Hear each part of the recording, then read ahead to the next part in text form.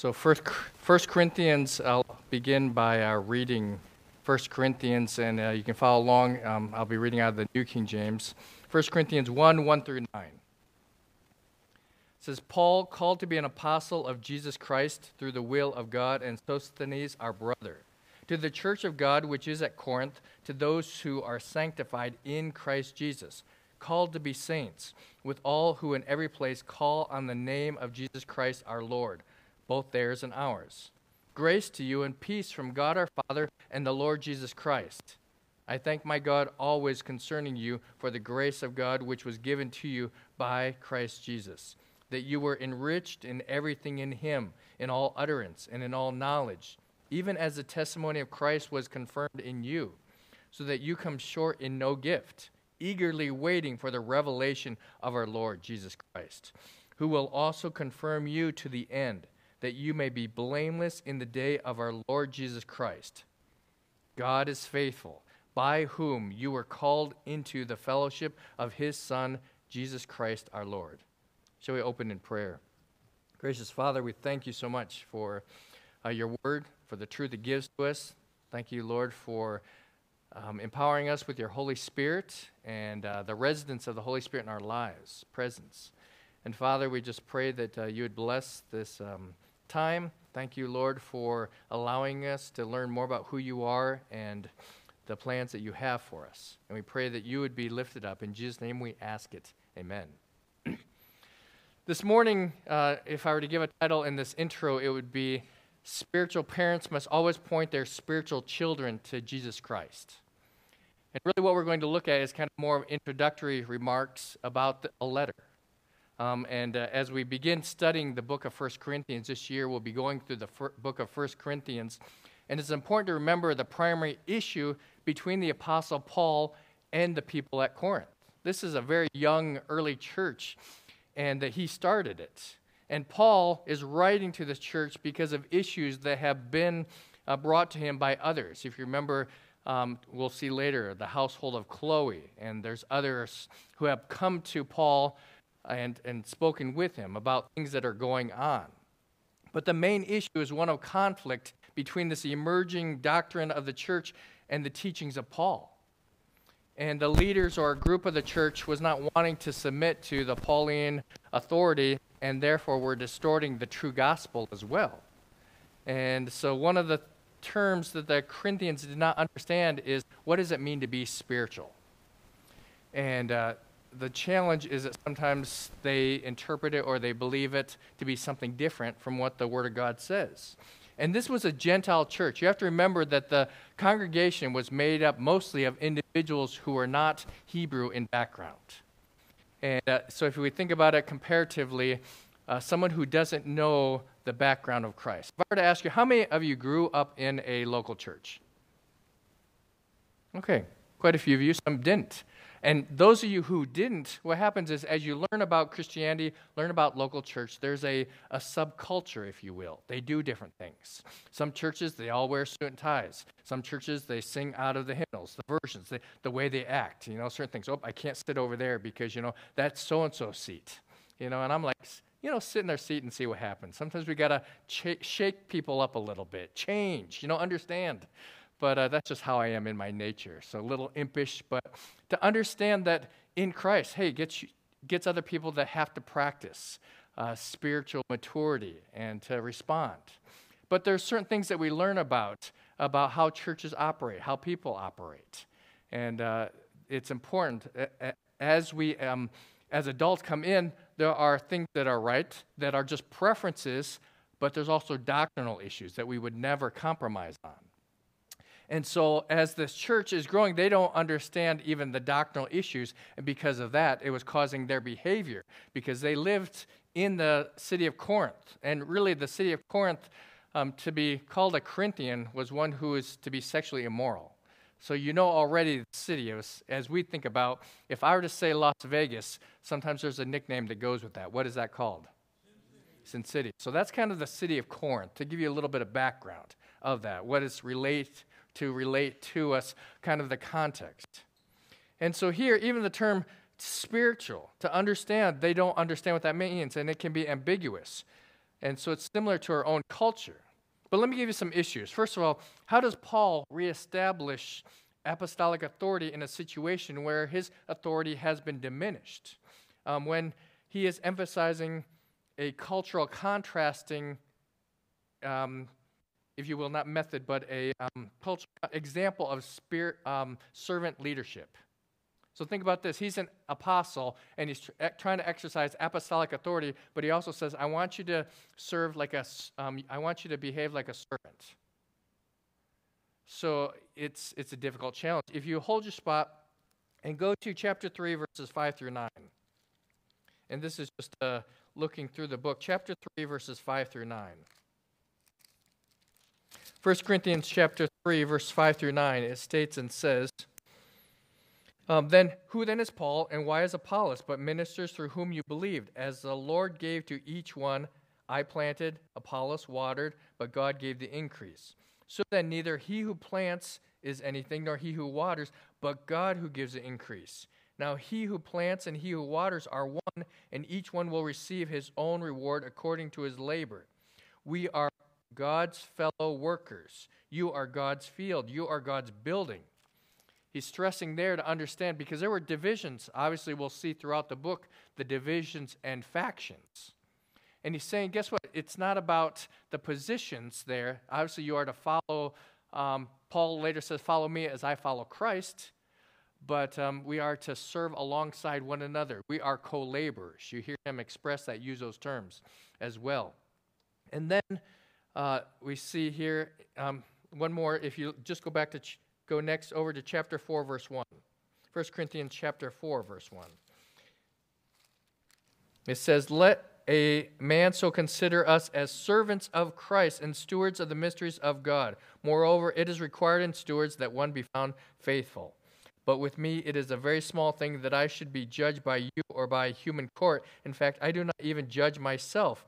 For I know of nothing against myself, yet I am not justified by this, but he who judges me is the Lord.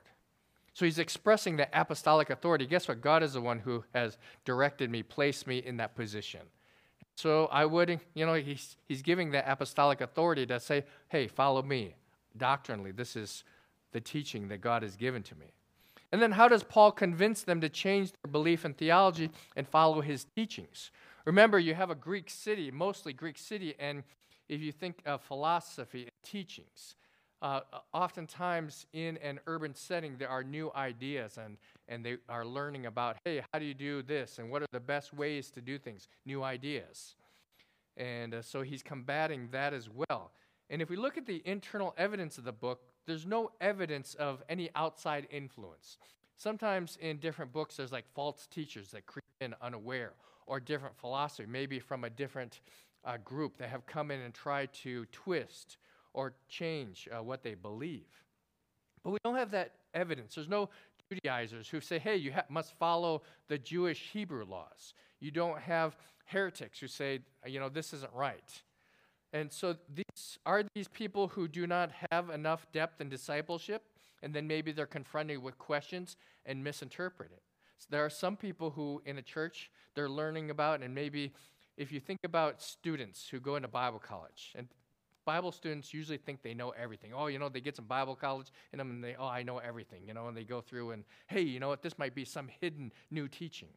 And they have to be careful, because those, as it talks about even Paul, not a novice, because sometimes in their excitement and in desire to want to preach the Word of God, they can become, they can take the Scripture and misinterpret it. So they have to be careful. Have they erred in their beliefs because of doubt and past cultural misunderstandings? See, in academic circles, ones are taught to criticize and evaluate everything and deconstruct their beliefs. It's interesting because as I was preparing for this message, I read a publication called the Baptist Bulletin, and I forgot to bring it. But it talks about the deconstruction of our faith, or people who talk about the deconstruction. And what that is it's the danger arises when one's belief have not been correctly established or understood. And so people have made salvific decisions with their heads. They have made a decision for Christ. Or maybe younger, if you've heard the thing, You've heard this term like, say this prayer and you'll be saved, and so they believe the words have saved them, or ask Jesus into your heart. Those can be confusing, especially for children if they're not grounded or taught what that means.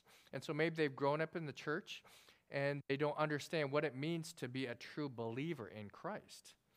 And the danger arises because it becomes an intellectual comprehension, but not with their hearts.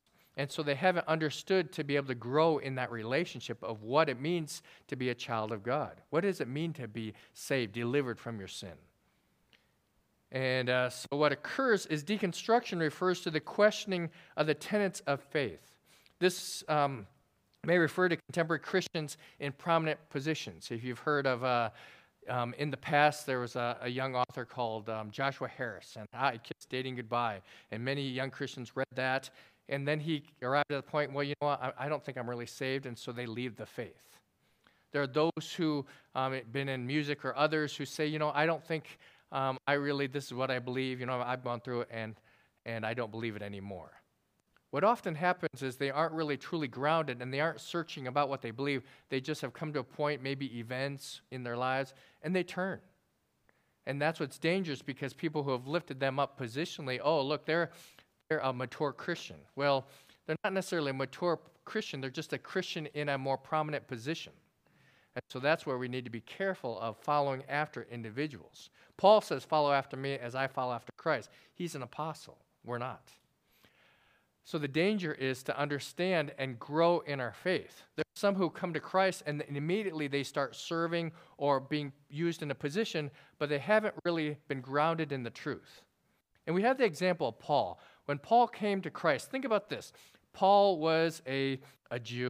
He was of the tribe of Benjamin. We see in 1 Timothy of all the things he was, the heritage. He studied under Gamaliel. He was a Pharisee of the Pharisees. And then all of a sudden, he comes to Christ, and then what happens? His life is transformed. But he didn't immediately go out and start preaching to the masses. He took a year or so and actually studied again what he believed. And that's why evangelism is such an essential item, but also discipleship. To understand and read the Word of God. Because what often happens is people come to Christ and then they just read the Word of God and then just go through it, read it. But to be able to study it out, how does this apply to your lives? And to be able to recognize both what you believe, but also why. When's the last time you asked, why? What do I believe? What do I believe about this? And to be able to articulate it to someone else. I always tell parents and others, whatever you believe, make sure you express it and tell other people why you're doing that. Sometimes you might not understand why you do that. Well, just because. You think about the child. Why are you doing that? Well, because. Because why? Because I told you to.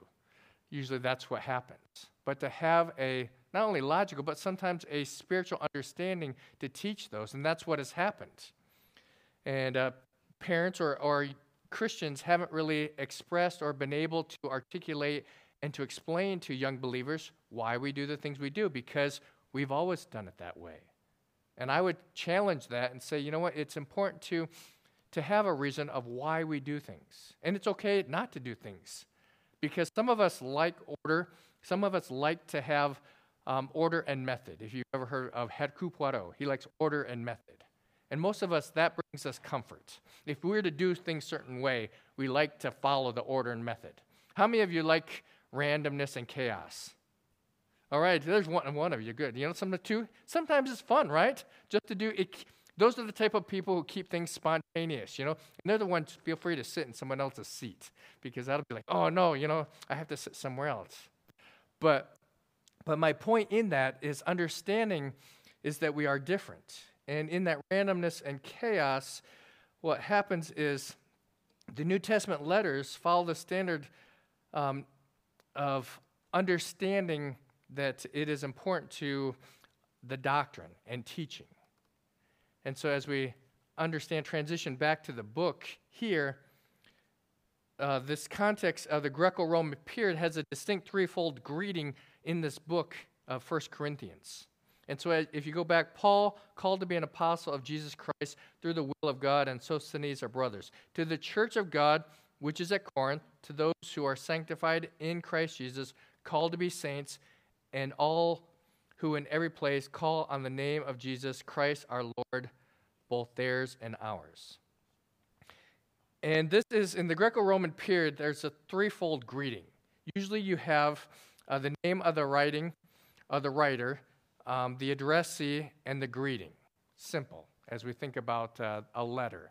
Nowadays, we don't write letters anymore. If I were to ask you, how many of you, when's the last time you wrote a letter, a personal letter to someone? You know, anyone wrote a letter? Okay. Marcia still writes, maybe Kaylee, different ones. And and I don't mean a note. It's one thing to write a little note, thank you, things like that. But to write a note, hey, dear so-and-so, I haven't talked to you in a long time. People don't write anymore. That's why some of these people don't even send cards anymore. But that used to be an important part of culture because of distances. Now we can just text people. Now we can DM them and do all these things. We can send them an emoji instead. That's a lot quicker, right? And we feel connected. But to write a letter, it takes a little bit of time. Well, here, in this context, letter writing was an important part. And it was an essential part of the culture. And so you'd have to wait for the letter. That delayed gratification, right? But as we go to the message, we're going to look at three things. First of all, as we think about it, all these letters in the New Testament follow the standard greeting except for one, and that's 3 John, which is just a little addendum. But as we see these three, there's going to be three things we look at. First of all, verse 1. Paul reminds the Corinthians that he is their spiritual authority. So if we go back, remember the message, if I were to give it a title, is spiritual parents must always point their spiritual children to Jesus Christ. What that means, a spiritual parent is one who has led another one to Christ. In the area of discipleship, there is if you will, a spiritual responsibility to help that person to grow in their faith. Don't just leave them. Humanly speaking, it's human babies that are the only ones who are really helpless. Other animals, they leave them on their own. They have to survive. But human babies are helpless. And as we look at it, the same example is given for Christian believers. They're really helpless. And you just let them, they came to Christ. They won't know what they believe. They won't remember. And the world takes and pushes their philosophy and their teachings upon them. But here, we have Paul reminds the Corinthians that he is their spiritual authority in verse 1. And as we think about an authority, there was it's not this Bob, but there was a man named Bob who was a Walmart greeter. And he was habitually always late for work at Walmart, but otherwise a pretty good employee. Well, finally, out of frustration, because he was always tardy, the store manager called Bob in for a one-on-one meeting. And so began the manager, I understand you're retired from the armed forces. May I ask which branch? And he says, I was in the Navy, Bob replies, and inquired his boss, well, were you ever late arriving to your former job? And Bob says, well, yes, sometimes I came late, answered Bob. Well, tell me, said the manager, what comment was made when you were late on your arrival? The greeter smiled and replied, good morning, Admiral Jones. Would you like tea or coffee this morning? Well, because of that position, he was obviously had the authority to be able to come in late. But as we see here, the authority that the Apostle Paul is giving, he says he was called to be an apostle of Jesus Christ through the will of God. And that calling is a little different because, first of all, it had a unique position. There are some churches that call their leaders or others apostle. And I really refrain that term because the apostle, there were distinct characteristics of one who had seen the risen Christ, one who had been with him and had been taught by him. And the apostle, through the will of God, that unique position of authority, divinely enabled, and the Holy Spirit empowered Paul through that. And so there was divine direct authority that God had given Paul as an apostle. He calls it and even had been reaffirmed, confirmed in that. It was a unique method that Paul became an apostle. That salvation upon seeing the risen Lord. And it wasn't a vision. And some people think, it was a vision. It wasn't some vision. There were witnesses there, and they were blinded. They couldn't see. They just heard the voice. And all of a sudden, Saul, Saul, why are you persecuting me? It was a personal experience with witnesses. And the divine risen Christ ascended, revealed direct revelation, and spoke to him and said, guess what, Paul? You are no longer going to go to the Jews, but to the Gentiles. And that's the specific responsibility. You are to evangelize the Gentiles. And for Paul, who who was the Jew of all Jews, the Pharisee of all Pharisees, and now he has to go to the Gentiles? They're like the dogs. I mean, there was such an insult. There was such a contention between those two groups. Anyone who wasn't Jewish, well, wait a second. There is a certain arrogance and pride of being Jewish. And now you want me to go to Gentiles? But yet God knew and commissioned him to preach the gospel to them. And he took time to prepare and evaluate his calling before he went. And remember, he worked with Barnabas, and they went to Antioch. And it was affirmed by the other apostles, his apostleship, and many other proofs. If you think about the miracles that occurred, think about the dropping of the handkerchiefs to help healing people. Or sometimes there were those, the sons of Sceva and others who said, oh, we command you to come out in the name of Paul's God. Or being bit by a snake. We understand about snakes. Most of us don't like snakes, but we don't want to get close enough to be bit by one. But to have one grabbing your hand and then to shake it off. There were miracles that Paul did, and some of those were confirming, even the healings. So we see that he expresses to this church that he is their spiritual authority and that he is called by God as an apostle. And that's an important part, to recognize that. But secondly, we see that Paul reminds the Corinthians of their spiritual position. It isn't just obey me because I'm the apostle and I'm the spiritual authority, but also think about your spiritual position. And as we think about positions, I think about sometimes you might be a father, a dad. Sometimes you might have a job position. But you are a believer in Christ. There was reaching the end of a job interview. The human resources officer asked a young engineer fresh out of ASU, and what starting salary were you looking for? The young engineer replies, you know what, in the region of $325,000 a year, depending on the benefits package. The interviewer inquires, well then, what would you say to a package of 5 weeks vacation, 14 paid holidays, full medical and dental, company matching retirement, fund to 50% of your salary, a company car leased every 2 years, say maybe a red Corvette, would that work? The engineer's all excited, sits up straight, says, wow, are you kidding? And the interviewer replies, yeah, but you started it.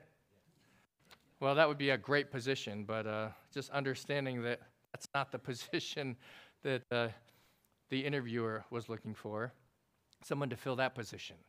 But we are given the position in Christ. And in Christ, as Paul talks about, while Paul had a unique position and a unique method and specific responsibility, Paul reminds the Corinthians of their spiritual position. And that specific identification of the local church assembly at Corinth, he emphasizes their unity. And so if you go back one slide on that, I'm still on the second one, so glory. Yeah, there you go. Reminds them of their spiritual. I must have missed it, or I skipped through, but go to the third one. Go to the one after. I probably, because I don't have my computer, I'm a little bit out. There you go. That's it. Their spiritual position. And so what happened? It's here in chapter 1, verse 2. It says, "Called to be saints with all who in every place call on the name of Jesus Christ, our Lord, both theirs and ours." So Paul reminds them their identification as believers, as saints, hagios, literally to be holy. You are holy ones. Every believer is a saint, not St. Patrick or St. Bernard, but we are saints. And that saints means you are to be holy, separate from sin, set apart for God.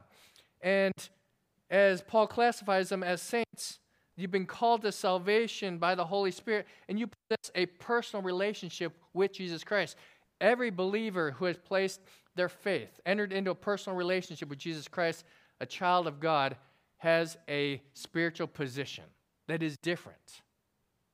Sometimes we use the term saved and unsaved, or lost and believer. But the whole point is that position. You are now in a new position, a new standing before God. Think about this.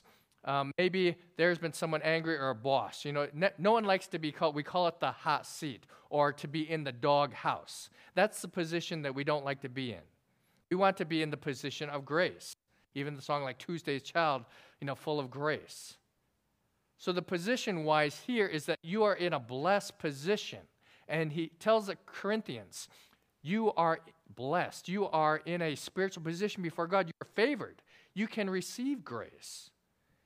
And that position as saints. And also, you are called into salvation. You are saved. You are a child of God.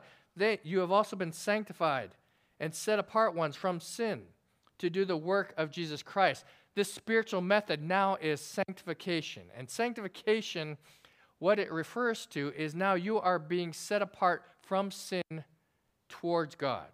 And we've talked about this term before, but what it means is that before you were a slave to sin. There's nothing you could do. You had to sin.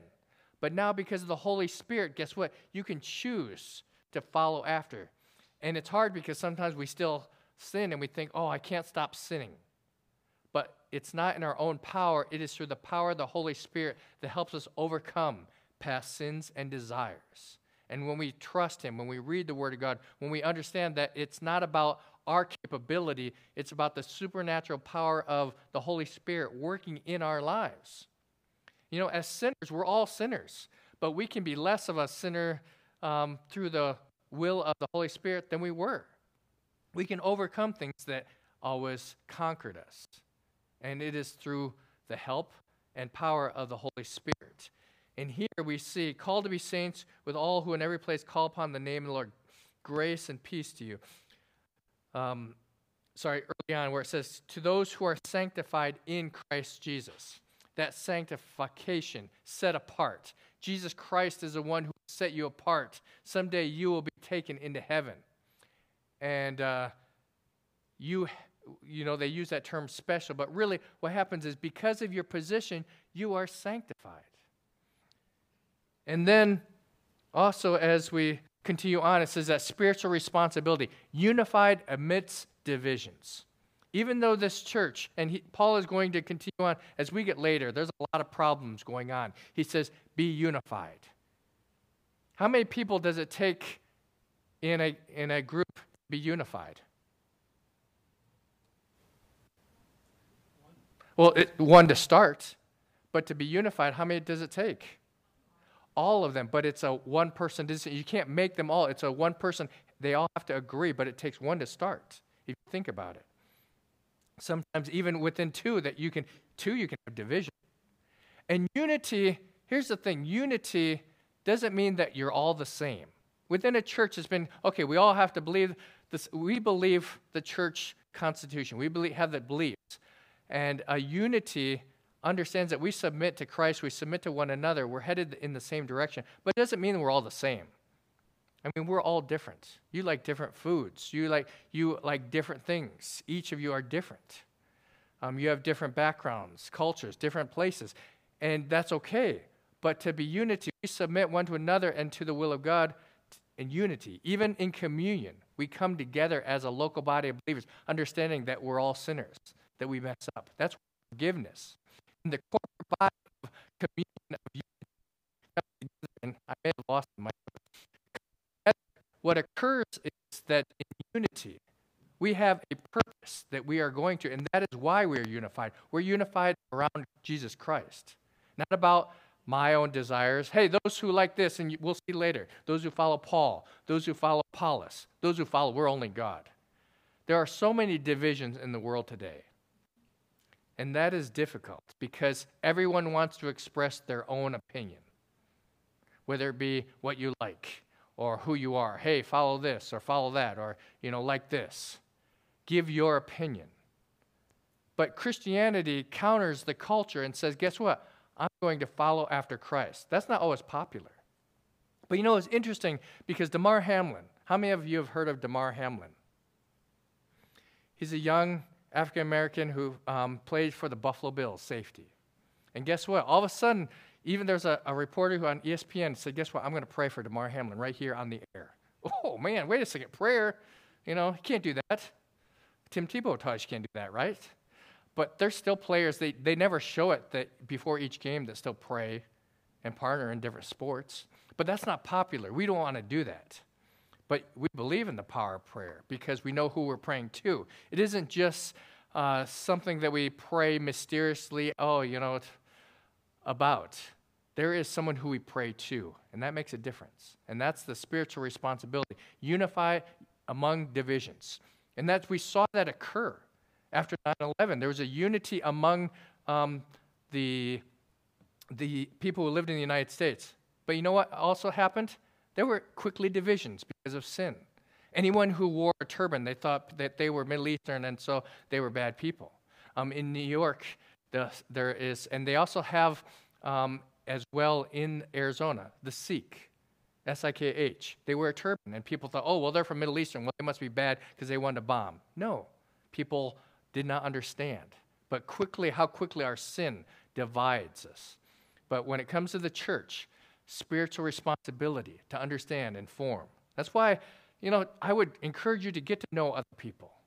You have a lot more in common than you think. And get to know other people, talk to them, spend time with them, invite them out, or do something with them. Because I have the privilege of knowing each of you and the stories that you have. And I am blessed and enlightened from knowing each one of you.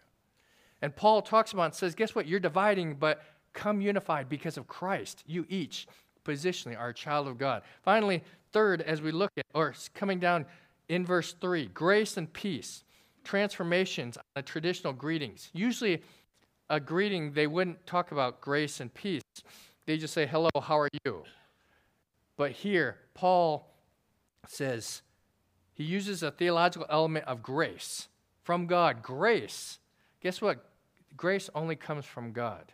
It's giving us what we don't deserve. It is like we are criminals, we deserve a punishment, but God says, you're not going to get it because I'm going to show grace. The difference is mercy, God gives us less than we deserve. Grace is God giving us what we don't deserve. I'm guilty. I deserve to be punished. I deserve this consequence, but God shows grace to us. And then culturally, shalom. He says, peace be unto you. Peace be with you. My peace I leave with you. And that's grace and peace, charis and shalom. The third thing we see here is Paul reminds the Corinthians of the spiritual blessings they have. And blessings. The problem is we're so busy, we don't think about life. There's a group of alumni from a highly established in their careers, and they got together to visit an old university professor. Well, the conversation soon turned to complaints about stress and work and life. And so he decided he was offering his guest coffee. The professor went into the kitchen, brought out a tray, and returned with a large pot of good coffee, and then all of assortment cups. The cups were some were porcelain, some were plastic, some were glass, some were crystal, some were plain looking, some were really fancy and expensive, exquisite from different countries even, some of the China. Well, he told them to help themselves to the coffee. Well, after all the students had a cup of coffee, the professor said, if you noticed, all the nice-looking and expensive cups were taken up, leaving behind the plain and cheap ones. While it is normal for you to want what is best for yourselves, that is the problem and the source of your problems and stress. See, be assured that the cup itself adds no quality to the drink, to the coffee. What happens is it's just more expensive, and in some cases even hides what we drink. What all of you really wanted was a cup of coffee, not the cup. But you consciously went for the best cups and then began eyeing each other's cups. What did they take? Now consider this. Life is like the coffee. And the jobs, money, position, other things in life, society we want are the cups. They're just tools to hold and contain life. And the type of cup we have does not define nor change the quality of the life that we live. Sometimes by concentrating only on the cup, we fail to enjoy the coffee that God has provided for us. We must appreciate the blessings that God has given to us in our lives from God. As we see here, Paul expresses thanks for the grace that has been given by God to the Corinthians and through the Corinthians. He says this life, think about what your life entails. You have been enriched in everything. As we see going down here in verse 5, that you were enriched in everything by him, in all utterance and in knowledge. And that enrich in everything refers to speaking or the utterance and in knowledge. And it's funny because they get criticized for that later. But here, Paul says that you are complete in Christ, but even if you misuse your ability. We understand cereal and food. Sometimes they're enriched in nutrition or added minerals and vitamins. Children need their supplements. And while people might not realize the enrichments they possess through their salvation, you have been enriched and given these. It's not like children say, oh, you know what, I want this cereal because it's enriched and high in vitamins. Those are the ones that, as we get older, we eat the cereal that tastes like it needs to be fed to a horse.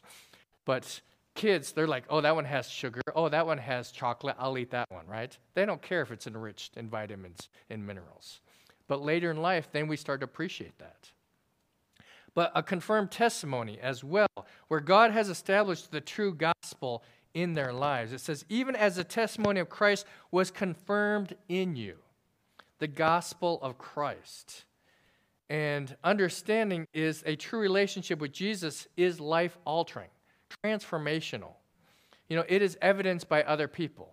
That is what people cannot deny is when a person gives their testimony. Sometimes think my testimony is just boring. Really, as we talk about testimony, there's two types. First of all, salvation testimony, how you came to Christ, and that is supernatural. Think about that. Even if it was just simple, it's a supernatural act of the Holy Spirit, regenerating, giving you new life. But also there's the transformation of your life testimony, of how you are moving away from spiritual things, your desires, you're changing, you're becoming more like Christ. And as I talk about it, the spiritual life, sometimes in churches and pastors, they say, oh, you must be up here. Think about a bar graph, okay? So they say, oh, you should be up here. And then sometimes you sin, oh, you're way down here. You have to bring it way up here. And it's kind of like, you know, that people compare, oh, I need to be filled with the Holy Spirit way up here. But that's not it. I think about it to be a flat line. To be dead to self is alive in Christ. So if you think about a panel of an EKG, think of the life of the believer is we want to be flat line because we're dead to self. And when you're there, you're allowing the power of the Holy Spirit to work in and through your life. You're center, middle of the line. Sometimes things go like that. Sometimes, you know, life is like way highs and way lows. But we want to, as quickly as we can, to remember that Christ is our center. And so get back down to center and recognize that's where we should be. If we remember that it is Christ working in and through us. And here, we see here that they had that testimony. And he reminds them that the testimony of Christ, when you think of, I can do all things on my own, right? That's what the scripture says. If I have this job, if I'm this, I can do all things what? Finish it. Through Christ, who strengthens me, who empowers me, who enables me to not live selfishly. And that is important because that is the blessing. That is a blessing. Because if I live my own natural selfish way, it's going to be a mess. There are some people who live on their own. You think, oh, they have it all together. But emotionally, psychologically, they don't.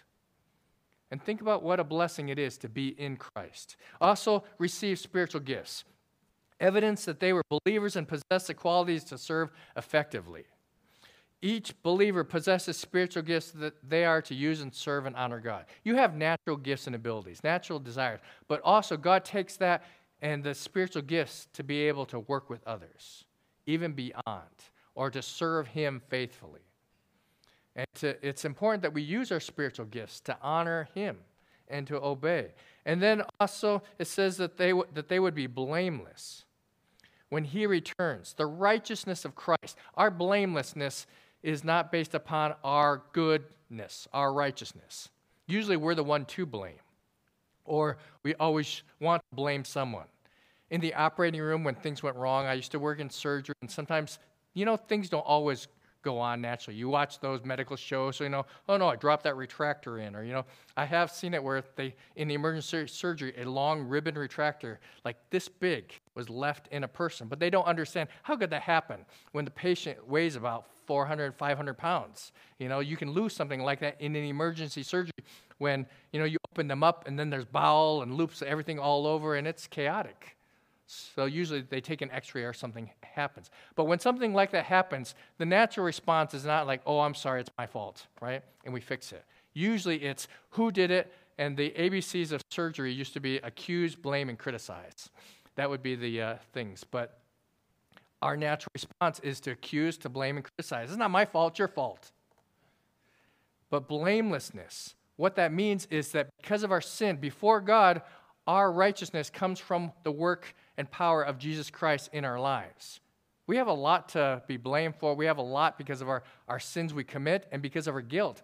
But before the throne of Christ, throne of God, because of Christ's righteousness, Satan may accuse us, but guess what? We can still go to heaven and be in his presence, even though God doesn't allow sin into his life, because we have received the righteousness of Christ. And because of that, you're blameless. You know your past sins have been forgiven and that you're blameless. Doesn't mean there might still be consequence for them, but guess what? You're blameless. And that's why John says, confess your sins. Get back into that right relationship with God. You know, it's hard to be angry. Well, we still do it. When someone comes and confesses and asks for forgiveness, you're like, oh man, I want to stay angry at you. But you know, a true repentance, forgiveness, and then fellowship with God's Son. Koinonia, if you've heard that term, literally means fellowship. And there is sweet fellowship. And you think about being with other believers. Instantly you have a bond. You can laugh. You can express joy. You can be at peace with one another. Sometimes it's difficult being around other believers because of just different desires and actions. But the fellowship of coming together is a close relationship, especially in difficult, hard times. Because the Spirit of God knits our hearts. And this is actually used, that koinonia is a picture of a marital relationship because of the intimacy, but also involving a believer who has been called or placed into an intimate relationship with Jesus Christ. Each of you have a best friend, have someone who knows you so intimately and still loves you in the person and work of Jesus Christ.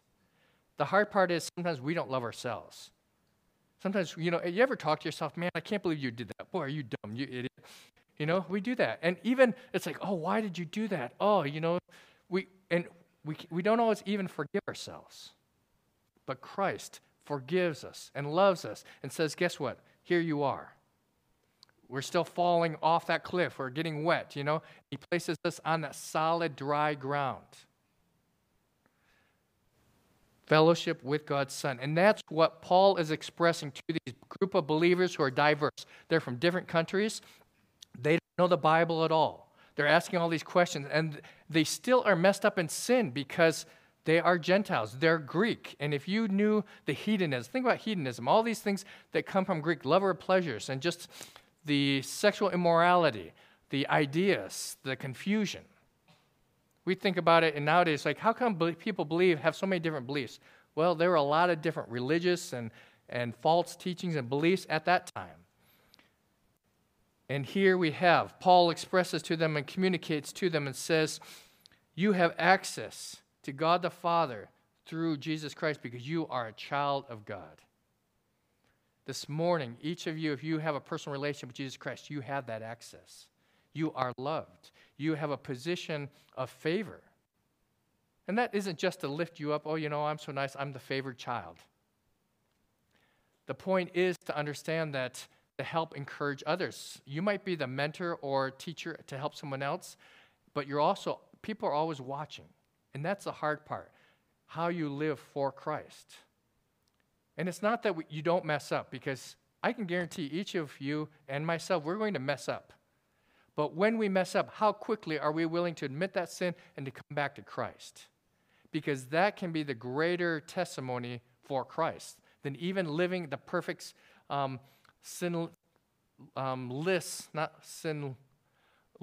less, if you will, for Christ. Because there's some who, I can't believe that person has lived seemingly a sinless life, but people still sin. But sometimes you can have a greater testimony for others in messing up, but then coming back to God and how you represent that. No matter what position, no matter who you are, what you've done, you have an opportunity to glorify God through your life. And the key is to live for Him. And as we, just in closing, understand the spiritual blessing, remember that. Because there's always going to be a spiritual authority in how we respond to that. And God working in your life, how quickly. God might use someone who says, hey, you sinned. Oh, no, I didn't. Our natural response is to deny it. but to come to Christ, submit to his teaching, his leading, as we are confronted with the Word of God and we read. It's a beautiful thing to recognize that this letter, someone once said, this is God's love letter to us. Well, if you think about it, while it's written at a specific time, at a specific place, this book applies to your life. This book helps you to know God, to know how to live, and to enjoy this life until he returns to call us home. There is joy. There is peace. And I'll be honest, what does the world offer? Self-help, 10 steps. If you are this shape, if you eat this food, if you have this job, if you have these possessions, hey, you'll be okay, right? But once you get there, guess what? There's not always happiness. There's not always contentment. Getting there sometimes means stepping over other people or taking and making sacrifices that you probably wouldn't have otherwise to be in Christ. And so I encourage you this morning as we think about it, spiritual parents must always point their spiritual children to Christ. What that means for us, maybe you don't have someone who is still involved in your life who led you to Christ. Or maybe if you led someone to Christ, just remember, you're always their spiritual parent. You can encourage them. And maybe no matter how you came to Christ, what I want you to encourage is that you can encourage others and yourself to point to Christ. Don't lose sight of it. It may sound like the Christian answer. Jesus is the answer in everything. Jesus really is the answer to everything. But you know what? When we sin, when we live our lives, I would challenge you and say, guess what? We forget God daily. We forget about Christ. We're thinking about work. We're thinking about things we have to do. The mind of Christ. Take the Christ with you in everything, whether it be through the words you hum, and think about Christ, what he's doing in your life daily. Be filled with Christ. Let him permeate out of your life. Sometimes if you were to think about garlic, I like garlic. And one time I made the accident of eating garlic cloves because I need to use up in eggs. I was working in the operating room. There's like, ooh, you smell like garlic. It was permeating through my pores. Imagine if we took Christ and they could tell that, wow, you must be a Christian because I've never seen someone live like that way. Or you must be following after Christ. Because there's a distinction between a Christ follower who lives and breathes the Bible and follows after Christ than a quote-unquote Christian. And that's what I encourage you today. Shall we pray? Heavenly Father,